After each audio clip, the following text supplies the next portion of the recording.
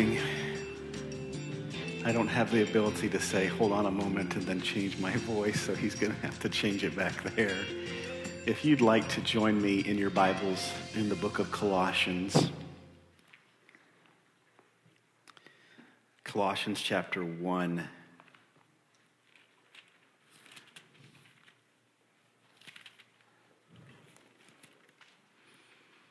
It's good to see everybody this morning. Good to have each one of you here. Pray that you've already received a blessing through the singing and that you will receive a blessing from the preaching of God's word.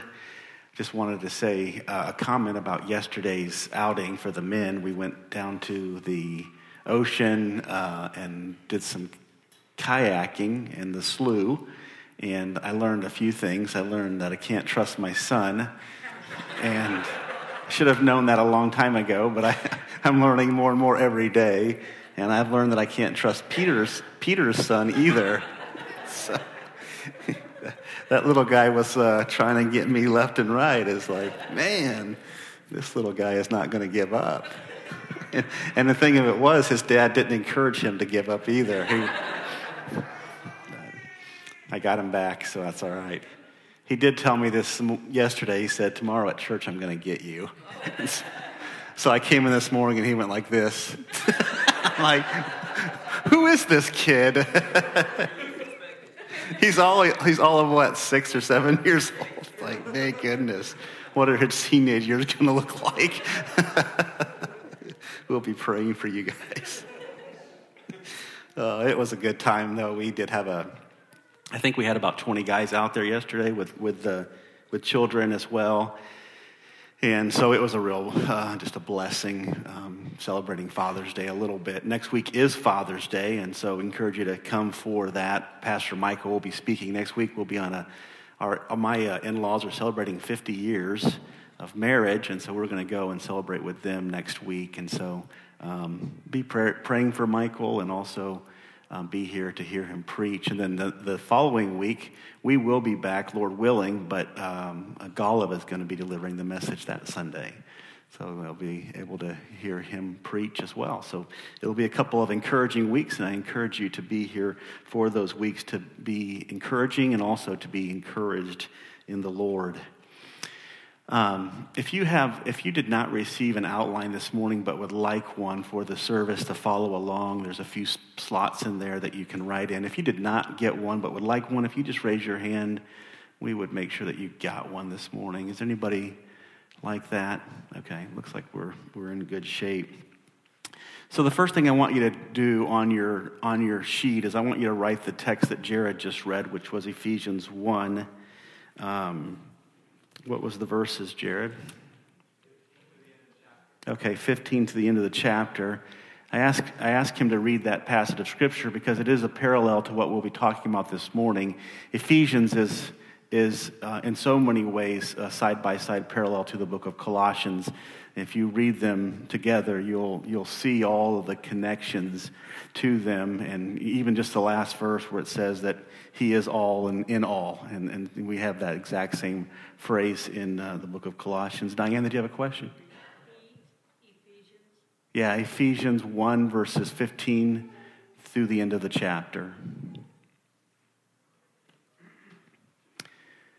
So Colossians gives us that same feel, and this morning we're going to deal with verses 9 down to verse 14. And again, this parallels the Ephesians passage. So if you write that down and then you want to go home and do some research, then those two passages are very harmonious and give us, perhaps even Ephesians gives us a little bit more of a broadening scope than Colossians does. But we're going to deal with Colossians this morning, and you can benefit from the book of Ephesians in your own personal studies. We want to remind you each week that the mystery in Colossians is simply this: all in Christ, Christ in you, and you in the church. And so everything that's necessary for life and godliness is found in a person, in an individual, and that is Jesus Christ. He was sent into this world 2,000 years ago to take upon himself our sins, to die in our place, to bring forgiveness, justification, salvation, sanctification. Christ accomplished everything that we need to be one with the Lord, to be accepted by him, to be welcomed into his family, his kingdom. All of that is captured in a person. And then that person went to heaven, ascended up into heaven, and he sent his spirit down, and his spirit comes to live within people. And when his spirit comes to live within people, he performs a spiritual union, if you will, between us and himself. And so we now become a part of the kingdom of Christ on the basis of the fact that his spirit lives within us. And therefore, all of the things that Christ has himself purchased or earned in his death and resurrection, they become ours. We are credited those things on the basis of Christ accomplishing them for us. So what we would say is, we would say that we are complete, we are mature, we have reached the goal on the basis of Christ in us, right? There's nothing more to add to it. Christ is enough. Christ is sufficient.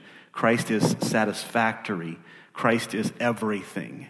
And that really is the theme of the New Testament. The scripture talks about in Matthew 13, the parable of the one who finds the treasure and hides it in the field and goes and sells all that he has to have that treasure. And then the one who searches the whole world for the pearl, finds this pearl of great price, and then sells all that he has so that he can have that pearl. And in both cases, the treasure and the pearl are both pictures of whom? They're both pictures of Christ. In other words, Christ is so significant that it's worth giving up everything that this world has to offer and to have him, right? And then Jesus says to his disciples, if you want to be my disciple, you have to deny yourself, take up your cross, and follow me.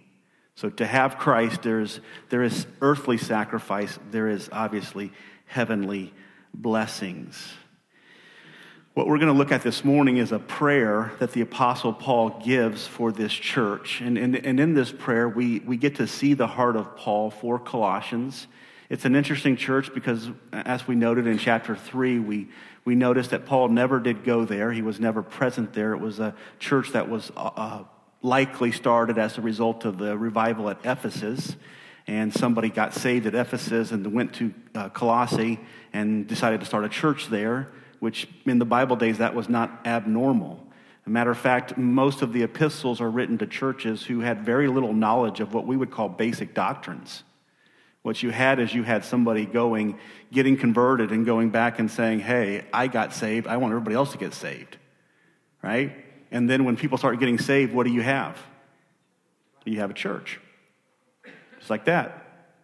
Now, I wrote an article once for a Bible paper that was entitled that a movement precedes a church.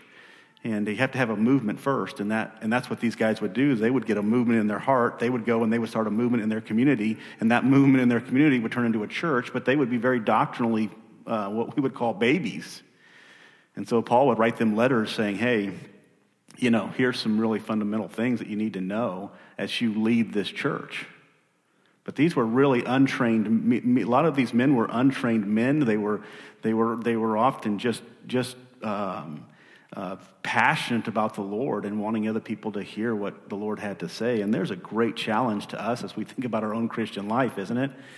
Because our Christian life has become, the 21st century Christian has become the intellectual that has to be fully trained before they ever do anything for the Lord. And so what happens with that thinking is we never do anything for the Lord. Have you ever heard somebody say, I'll do it when I'm ready? Right? And the problem with that is you're never ready. Right? So you just sit on your rear. Sit on your rear, that's okay word to say. Started getting a little looks here, but that's all right. I'm good. And so we sit on our rear and we don't do anything. Whereas in the Bible days when somebody got converted, they were passionate and excited for what the Lord was doing. So in Paul's prayer, what we will see is just his heart and his desire for God's people in light of the mystery that he's getting ready to unfold for them. And this is a serious mystery. This is something that is totally profound. And he's trying to help these young believers understand a mystery that is impossible to get from a human perspective. They have to wrestle with it in the power of the Holy Spirit.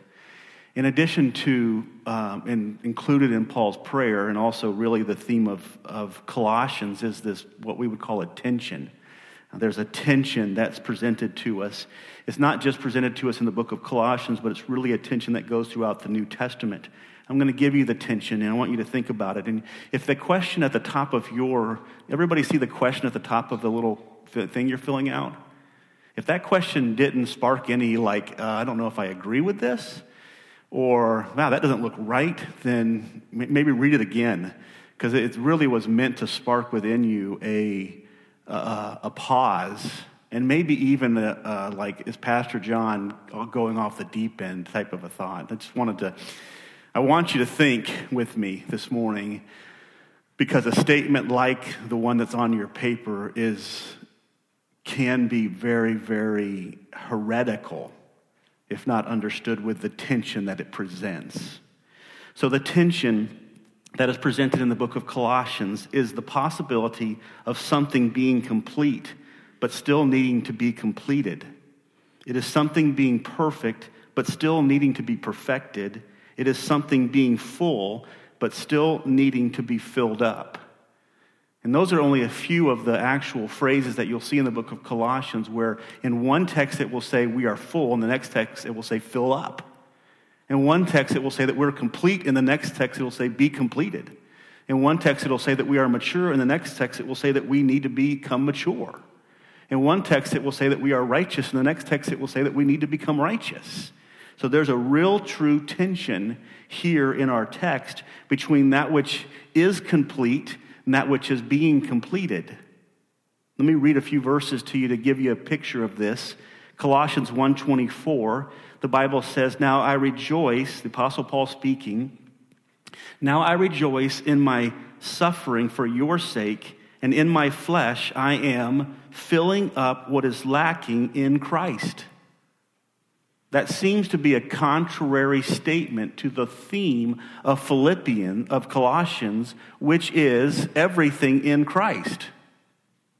Right? So here we're presented with a book that the theme says everything is in Christ and there's nothing that we need. And then it says Paul's going to fill up what is lacking in Christ. How do you fill up something that is complete? How do you fill a cup that's already full to the top?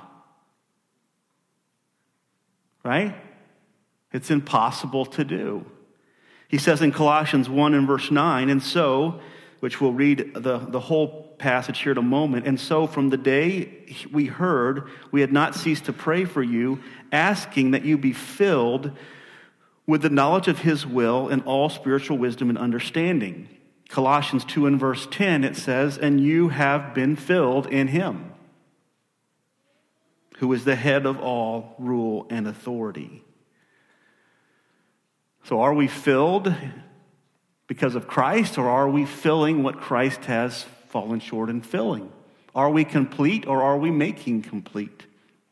Are we righteous, or are we becoming righteous? Unfortunately, there's no easy solution to this tension. There's no easy answer to this tension. We have to deal with the tension that is presented here in our text in a biblical way.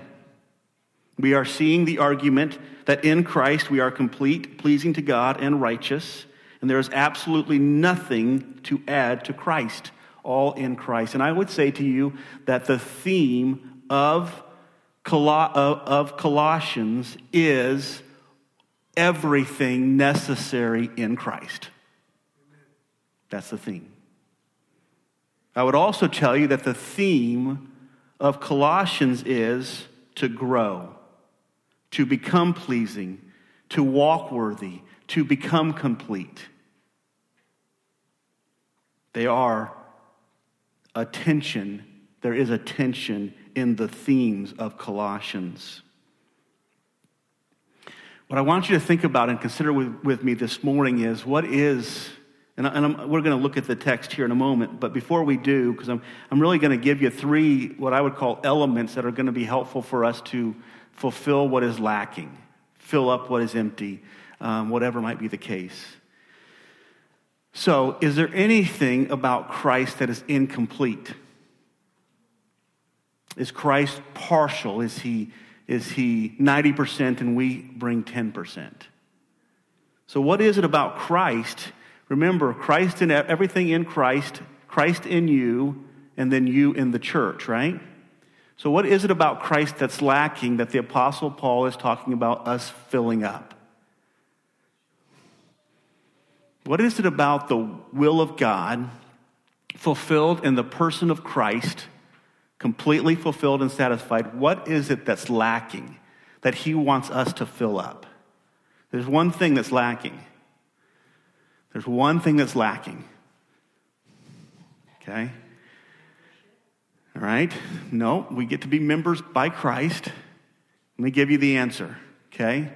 The only thing lacking is the continual, visible expression of the fulfilled will of God. In other words, what Paul is saying when he says that I'm going to fill up what is lacking on Christ's part, what he is saying is the suffering of Christ is no longer being seen today because Christ is now in heaven seated at the right hand of the Father, right? So we can no longer visibly see Christ today. So what is lacking in Christ has nothing to do with what he has fulfilled. It has nothing to do with what he has accomplished. What it has to do with is what we're able to continue to see in the world around us today, to get a visible expression, which is what the church is, right? The church is the body of Christ. So when you get to that third part where it says Christ or we in the church, what you have is you have the church not finishing something that's incomplete, but carrying on something that needs to continue to be seen. That's the role of the church. We're called to continue in a visible way what Christ completed in a complete way. What he finished. You know, when he said on the cross, "It is finished," that wasn't a cliche. It wasn't like, "Well, I'm almost done." It is finished. However, Paul is going to carry on. Paul is going to continue the thing that Christ accomplished so that the world around us could see what Christ accomplished. So it's not that Christ is incomplete at all. It's that Christ's desire is for the church to put him on display. That's what's lacking. That's what the Apostle Paul is telling the church to do. I want you to put Christ on display. 2,000 years ago, he spent 33 years here on this earth, right? And he put himself on display. And then he died. He sent his spirit down, ascended up into heaven after resurrecting, sent his spirit down to live within us. And he says to the church, I want you to continue, not add to, but to continue to visibly express what I have fully accomplished. So we just simply are carrying out what Christ has fulfilled, what he has accomplished. So here in these verses 9 through 14, what you have is you have the Apostle Paul praying for three specific things about the church so that they can carry on what Christ completed. The Apostle Paul is not telling them in this text how to be saved, how to be complete. He's telling them how to continue the work that has already been completed. Matter of fact, one of the truths that he's going to present to them is the importance of having a perspective of your already salvation that will help you to move forward in expressing Christ's work. So let's read together, and we're going to look at these three things in your notes. I want to say, first of all, as we get ready to read, I want you to just think about, and this is not in your notes, but you can write it if you want to. I want you to notice that Paul goes to prayer. His answer to this tension within the text is to go to God, right? Because God is the author of the text. He wrote the text. Sent his Holy Spirit to help us explain the text. So he is the one that you should go to when you face certain tensions in God's word. Go to him, right? Go to the author and get the answer from him, because he's really the only one that has the right answer or the best answer. So the Apostle Paul illustrates that for us as he faces this tension, as he's going to pray to them, pray to God for them, that these three things might be true so that they can carry on the ministry or the work of Christ in the world that they live in. That we as a church can put on display Christ. Okay, that's what we're called to do. That's what Colossians is dealing with. And so follow along with me as we read these verses beginning in verse number 9. And so, from the day we heard, we have not ceased to pray for you, asking that you may be filled with the knowledge of his will in all spiritual wisdom and understanding, so as to walk in a manner worthy of the Lord, fully pleasing to him, bearing fruit in every good work and increasing in the knowledge of God, being strengthened with all power according to his glorious might, for all endurance and patience with joy, giving thanks to the Father who has qualified you to share in the inheritance of the saints in light.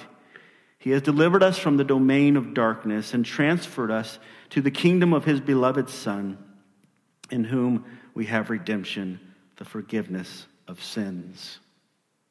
So there are three truths here, or principles, that we can learn if we're going to manifest, as the body of Christ, if we're going to manifest or continue to put on display what Christ accomplished, what Christ finished in the cross. And again, you've maybe heard this statement before, the only Bible that the world ever reads is Christians, right? The only Christ that the world ever sees is the church. That's all true. That's all accurate. We are placed here. We are put here to put on display the things that Christ has accomplished. They're not incomplete, except for the fact that they need to be carried on. They need to be displayed for others to see. So he tells us three things. The first of those things is that his prayer is that they be filled with the knowledge of God's will. That they be full of the knowledge of God's will. And it makes sense, if we're going to carry on the work of Christ, that it makes sense since Christ came into this world to accomplish one purpose, which was to do what? He came into this world to fulfill the will of his Father. He tells us that over and over again throughout the Gospels, that Christ was here to accomplish his Father's work, that there was no action and no work and no word that he spoke that the Father did not tell him to speak. Christ was completely submitted to the will of the Father. We agree with that? Perfectly submitted to the will of the Father. Matter of fact, one of his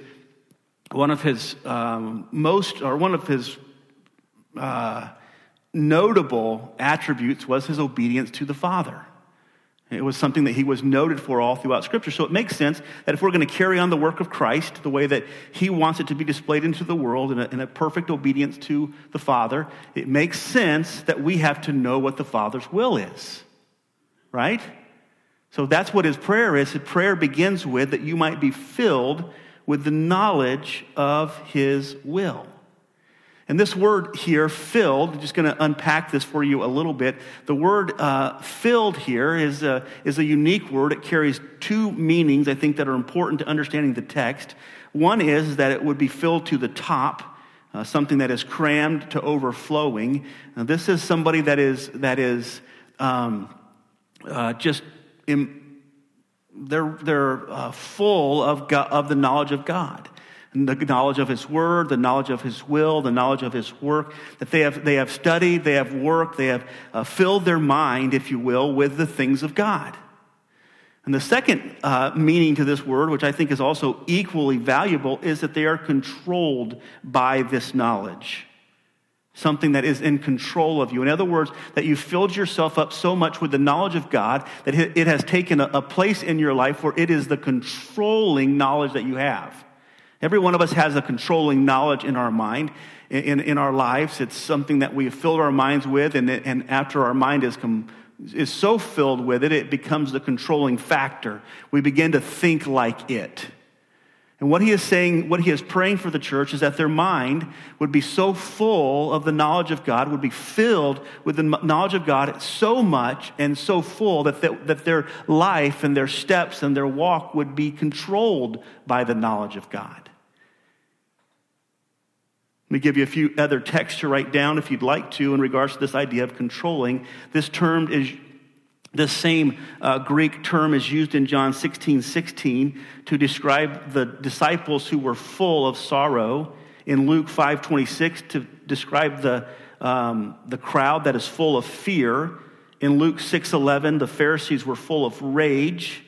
In Acts 4:31, the disciples were full of the Spirit. And then in Acts 6 and verse 5, Stephen was full of faith. In each one of these cases, you have people that are full of something, but their being full of it is directly connected to their being controlled by it. You've maybe seen somebody that was full of rage before, or somebody that was full of joy before, or full of happiness, or whatever might be the case. It's so filling that they are consumed and controlled by its filling them. So that's what the Apostle Paul is praying for the church. Why? Because if we're going to carry on the work of Christ, which is obedience to the Father's will, perfect obedience to the Father's will, if we're going to carry that on, we have to know what the Father's will is. Ephesians 5:17 and 18 says this, "Therefore, do not be foolish, but understand what the will of the Lord is. And do not be drunk with wine, for that is debauchery, but be filled with the Holy Spirit." And the comparison, again, is the way that a drunk is controlled by alcoholic consumption or some type of intoxicating substance, that the Holy Spirit should have that same control over us. This is a theory to most Christians today. It's a great story and it's great to read about, but he's comparing the drunkard that's wobbling down the street that can't speak two words that make any sense because they're so consumed, they're so full of that alcohol that they can't make sense of anything because they're controlled by it. He's comparing that to being filled with the Spirit of God. That the Spirit of God has so consumed you that you are controlled, that your steps and your walk and your voice and your words that come out of your mouth, the Bible talks about singing and making melody in your hearts to the Lord. It's like people that are talking to themselves about how great God is, and people look and say, man, they're just crazy. In the Bible, there's a story of one who was so full of the Holy Spirit that they began to speak, but they were moving their mouth, but there was no words coming out, or I don't remember the specifics of the story, but the end of it was that they were full of the Spirit. And they were doing something that the world looked at and said, that looks kind of crazy, looks kind of weird. But the Spirit of God was in control of them. They were full and under the control of the Spirit of God. And listen, this is Paul's prayer for them. Paul's prayer is that if you're going to continue to carry out the work of Christ, you're going to have to be controlled by the Spirit of God. You're going to have to be under His influence. Not under the influence of substances, but you're going to have to be under the influence of Christ, of His Spirit that lives within you. You're going to have to know Him. And it says not only that we're to be filled, but to be filled with the knowledge of God. It's just literally it's a general, the term implies a general understanding of who God is, of what His will is. And where do we get a general understanding of what God's will is? Where do we get a general understanding of what God's will is? We get it from the Word of God. If you're not in the Word, digging into the Word, spending your time and your energy and your effort in the Word, you're not going to know what God's will is. You might be a Christian, but you're going to have a hard time accomplishing what God's purpose for your life is, which is to carry on the work of Christ. It is to make visible what Christ completed. You're going to have a hard time doing that if you don't know the will of the one to whom you're submitting. And we can go throughout the entire New Testament and Old Testament. We can find out what the will of God is. Let me just give you a few thoughts a few verses to consider. It says in 1 Thessalonians 4 and verse number 3 that the will of God is that we abstain from fornication or sexual sin. 1 Thessalonians 5:18, it says it is the will of God that we give thanks to God in every situation and every circumstance. 1 Peter 2 and verse 13 through 15, it says that the will of God is that we be submissive to authorities. And this is just three. They're really all throughout. You just do a word search on the will of God, and you will find that it's all throughout the New Testament. We should know what the will of God is. But for many, it's like, I don't even know the will of God. And to be controlled by it is even a whole nother world.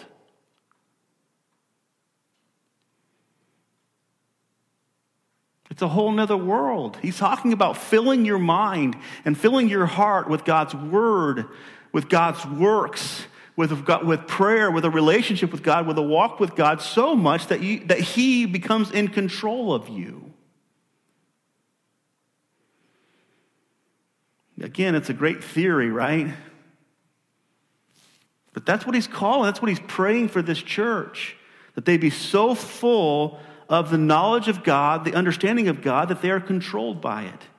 He tells us in Colossians 4 and verse number 12, he says, Epaphras, who is one of you, a servant of Christ Jesus, greets you, always struggling on your behalf in his prayers, that you may stand mature and fully assured in all of the will of God. The messenger, the carrier of the message, or the pastor of Colossians, his heart's desire was that they might be fully assured of what the will of God was and then be obedient to it. So if we want to carry out what Christ has called us to, we've got to know what his will is. And we only can find out what his will is through his word.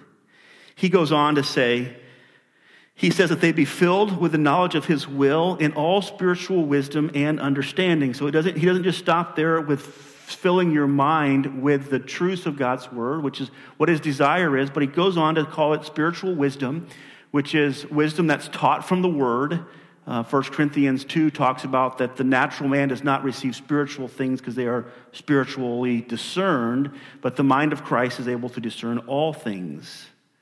So he wants us to have spiritual wisdom, which comes from the word, and then he uses the word understanding. So he not only wants us to have intellectual understanding, but what is the word, or intellectual knowledge, but he wants us to be full to the point where we are now experiencing the truths that we understand.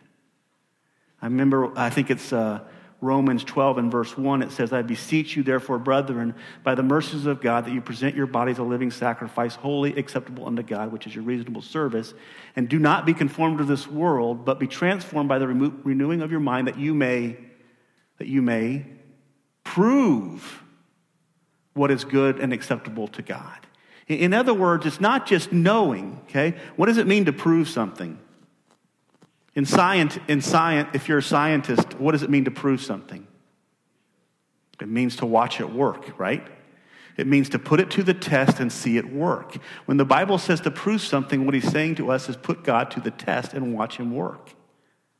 It's not just that we have a knowledge of God, but that when we wake up in the morning, we say, hey, I'm going to put this knowledge to the test today, and I'm going to see if God is really up to the task. Listen, God is always up to the task. Right? God is always up to the task. If you put him to the test, he will prove himself to be exactly, he might not prove himself the way that you like, but he will prove himself to be exactly what he says about himself. And you will know him. He says, in all spiritual wisdom, which is an understand, which is a kind of an intellectual, a heart understanding, and application to that understanding. He goes on to say, so as to walk in a manner worthy of the Lord. So why do we need to know all of this stuff? So that we can walk in a manner worthy of the Lord. What does that mean, Pastor John? What does it mean? Does that mean that I'm going to become worthy of the Lord? Here's what he's saying. That the term walk here is used throughout the New Testament. It always implies your lifestyle. He's saying to know the will of God so much that it controls you, so that you can walk in such a way that is a worthy reflection of the Lord. Do you see that Christians today are either a worthy reflection of the Lord, or they are an unworthy reflection of the Lord? In other words, we either are making a good report of our God or a bad report of our God. It doesn't change our standing with him, does it? We're not saying, oh, Jesus' work is incomplete. No, this isn't about Jesus' work being complete or not. This is about how we are reflecting on Jesus' work. So he says to know the will of God, to be controlled by the will of God, will enable you to make a good report of your God in your daily living. To walk in such a way that is worthy of the Lord.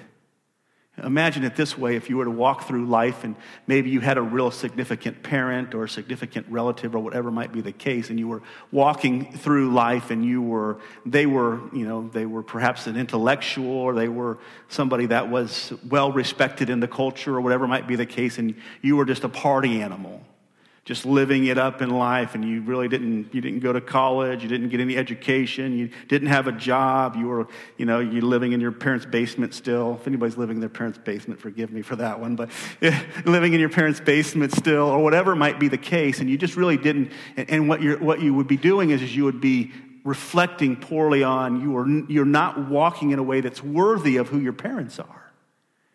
And what he's saying about Christ is we can walk in a way that is a worthy reflection of who our God is. It's a worthy representation of him. It doesn't make us more worthy. It doesn't even say that we're worthy. It says that we worthily represent him. I think some of the times we get lost in the thought that it's about us. And we think, well, I can just live however I want because it's really only a reflection of me. Is that true? That you can walk in a way that's worthy of Christ. To walk worthy. He goes on in this unfolding of what we would call fruits of the full knowledge or the full control of God's will. He says that we might walk worthy of the Lord, fully pleasing to him, bearing fruit in every good work and increasing in the knowledge of God. This is the life of a Christian. This is a worthy walk of a Christian to reflect on the Lord. We need to have a full knowledge of God. We need to know who he is, what his will is, so that we might represent him and what he has completed in this world. Let's go on to number two. The second thing that he says to the church is that is found in verse number 11, that they would be strengthened with all power. So they would be strengthened with all power to do God's will. And the term strengthened here literally means to be enabled, to be made strong. So what is the full knowledge of God? Understanding the will of God isn't enough without also understanding the power of God that is in us to accomplish the will of God.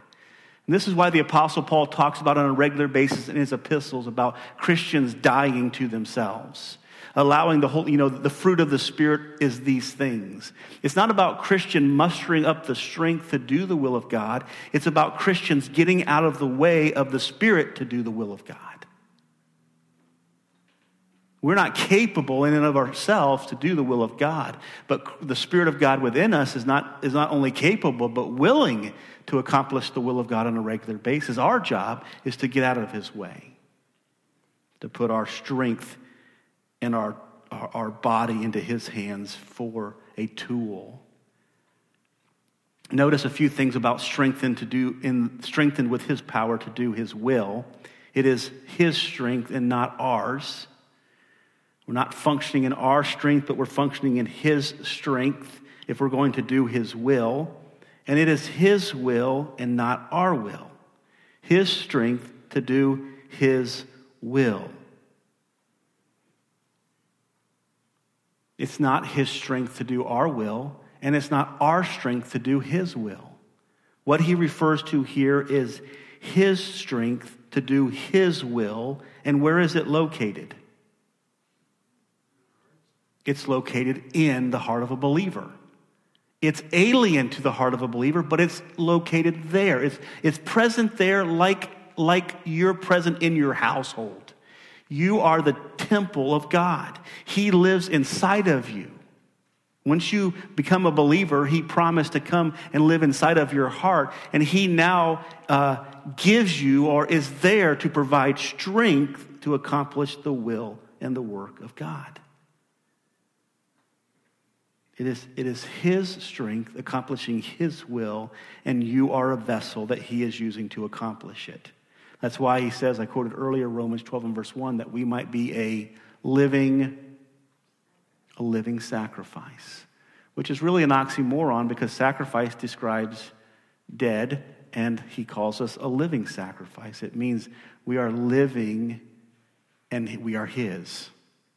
He says it this way in Galatians 2:20, I have been crucified with Christ, nevertheless I live. Yet not I, but it is Christ who lives in me. So it is his strength accomplishing his will through the ones who are saved. And the only way that we're going to be able to carry on the work of Christ, I mean, think about it. Whose strength did Christ carry out his work through?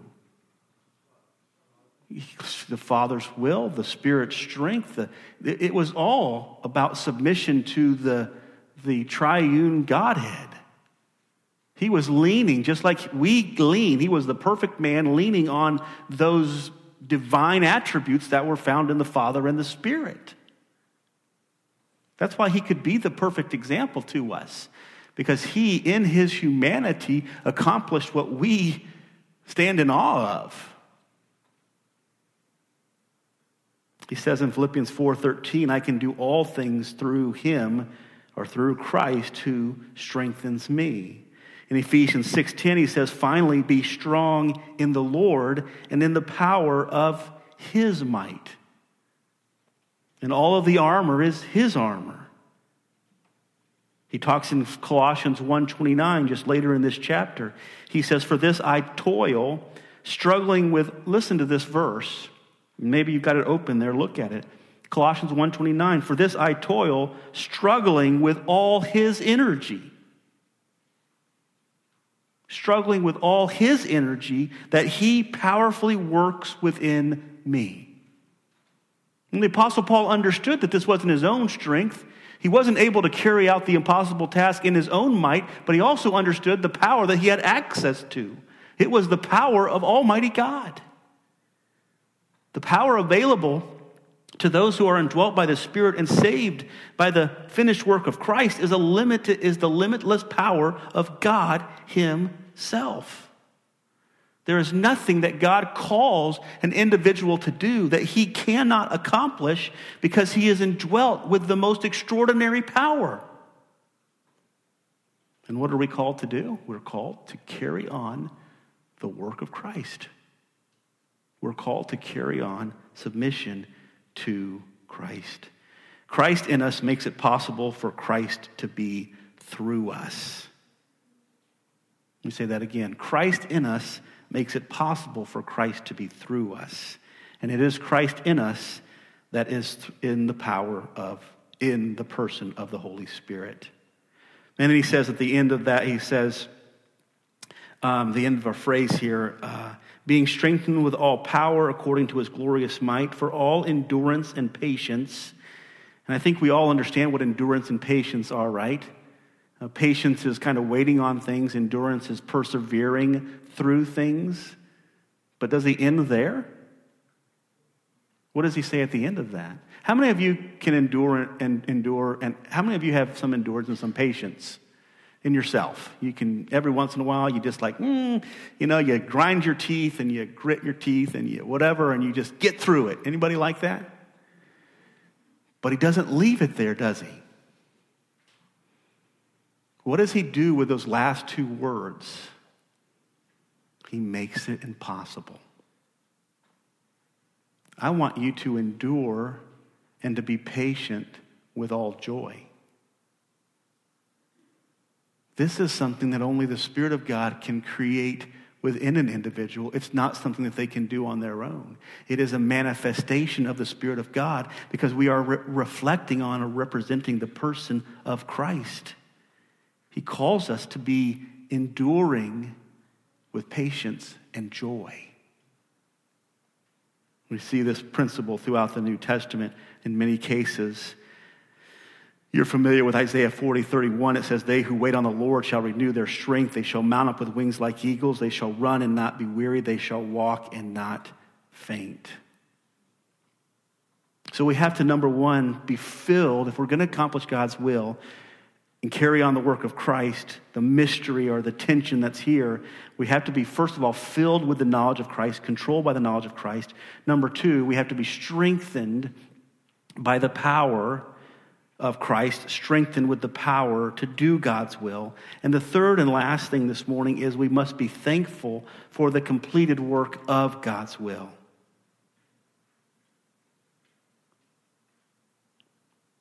In other words, if you're going to be continuing to carry out the finished work of Christ, you have to be able to have a very intimate focus on the finished work of Christ.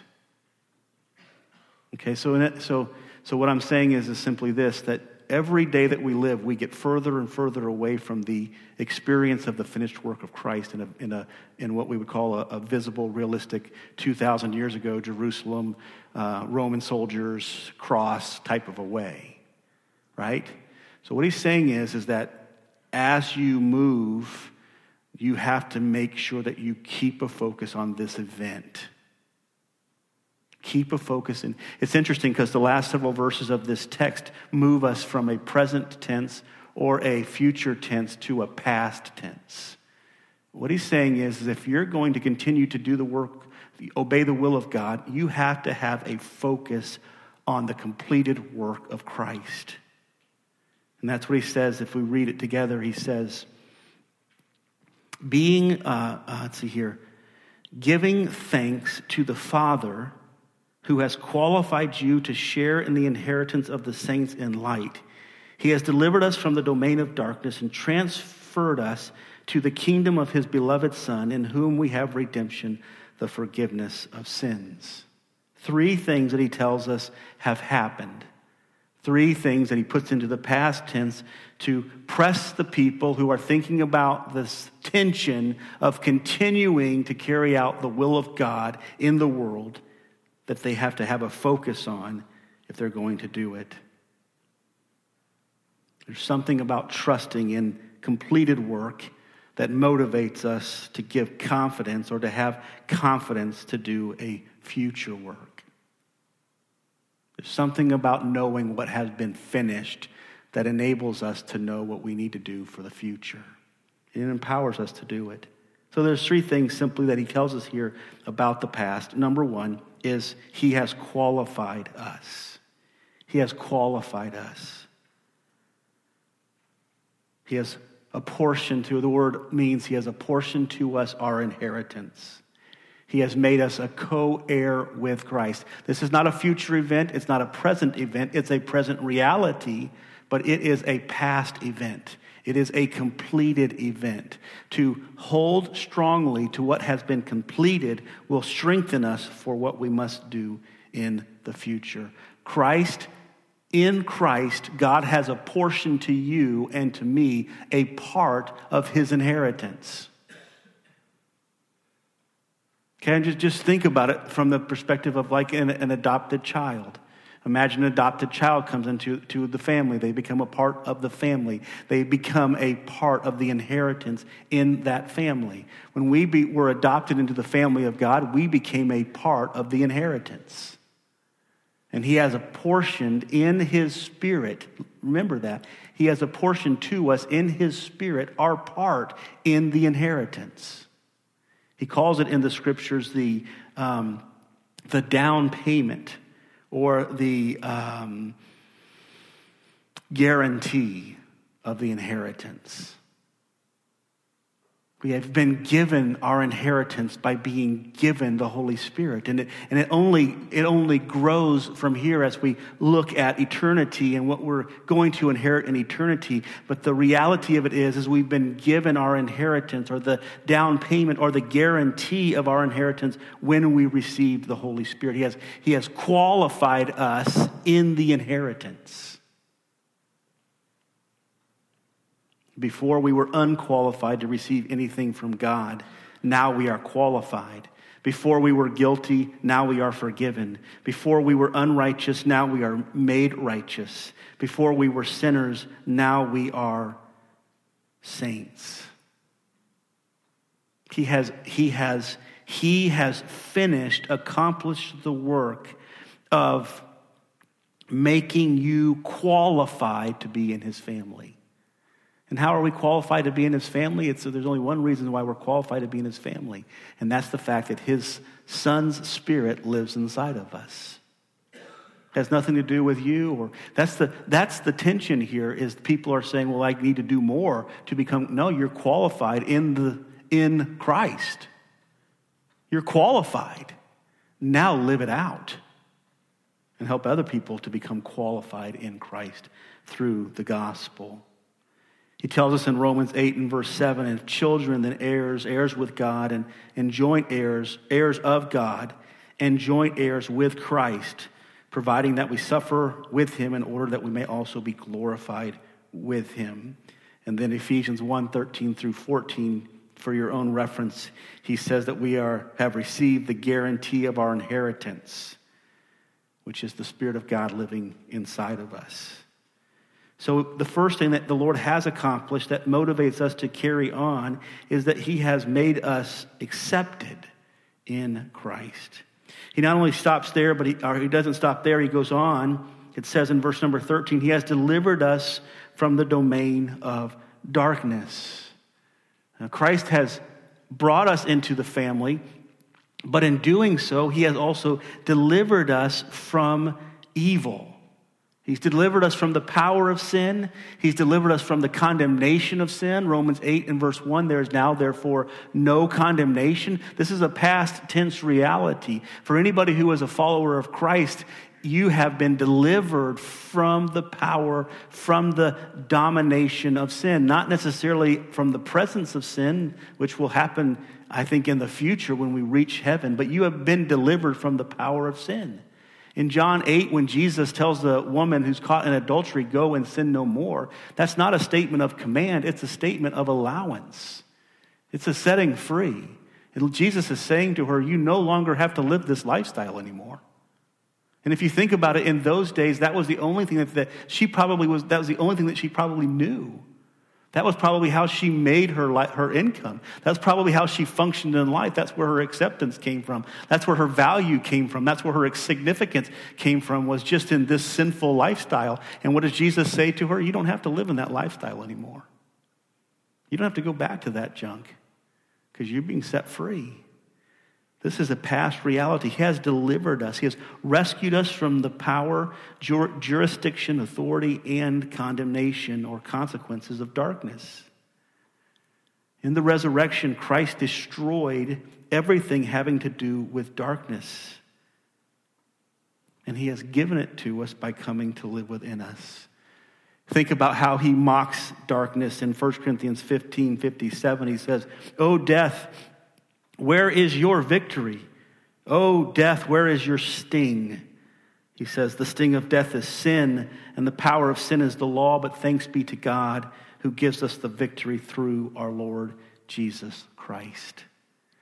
He has finished the work of bringing us out of darkness, the power of it, the control of it, the condemnation of it. And then lastly, he has transferred us, he says, in the end of that verse, and has transferred us to the kingdom of his beloved Son. And this just simply means move. If you ever watched the old Star Trek, I had to use this illustration, the old beam me up Scotty, if you've ever heard that before. That's kind of the idea here, is you're being transferred from one location to another. The Bible says here that Christ accomplished for us a transferring of those who believe into his kingdom. And the kingdom is just, this is a reference to the church. They've been transferred from the power of darkness into the power of light. Transferred from slavery to sin to slavery to Christ. Our position has been changed on the basis of what Christ has done for us. These truths are related to what happened to you when you became a follower of Christ. But it also drives us to want to know God's will and to want to act upon and in his strength. In closing, I just want to say these few words. If you're with us this morning and you're not a follower of Christ, you would not consider yourself to be a Christian. My encouragement to you is simply this. You can be qualified this morning to be an inheritor of Christ. You can be qualified. I mean, just imagine if we were to put a table up here this morning and we were to have this huge inheritance of a multi-billion dollars and say, anybody in the church who wants to be qualified to be a part of this inheritance, come forward and we'll sign you off on that list. You know, I think we would have a pretty good sized line going up. People would probably be willing to wait until noon and skip their lunch to go ahead and get to be a part of this.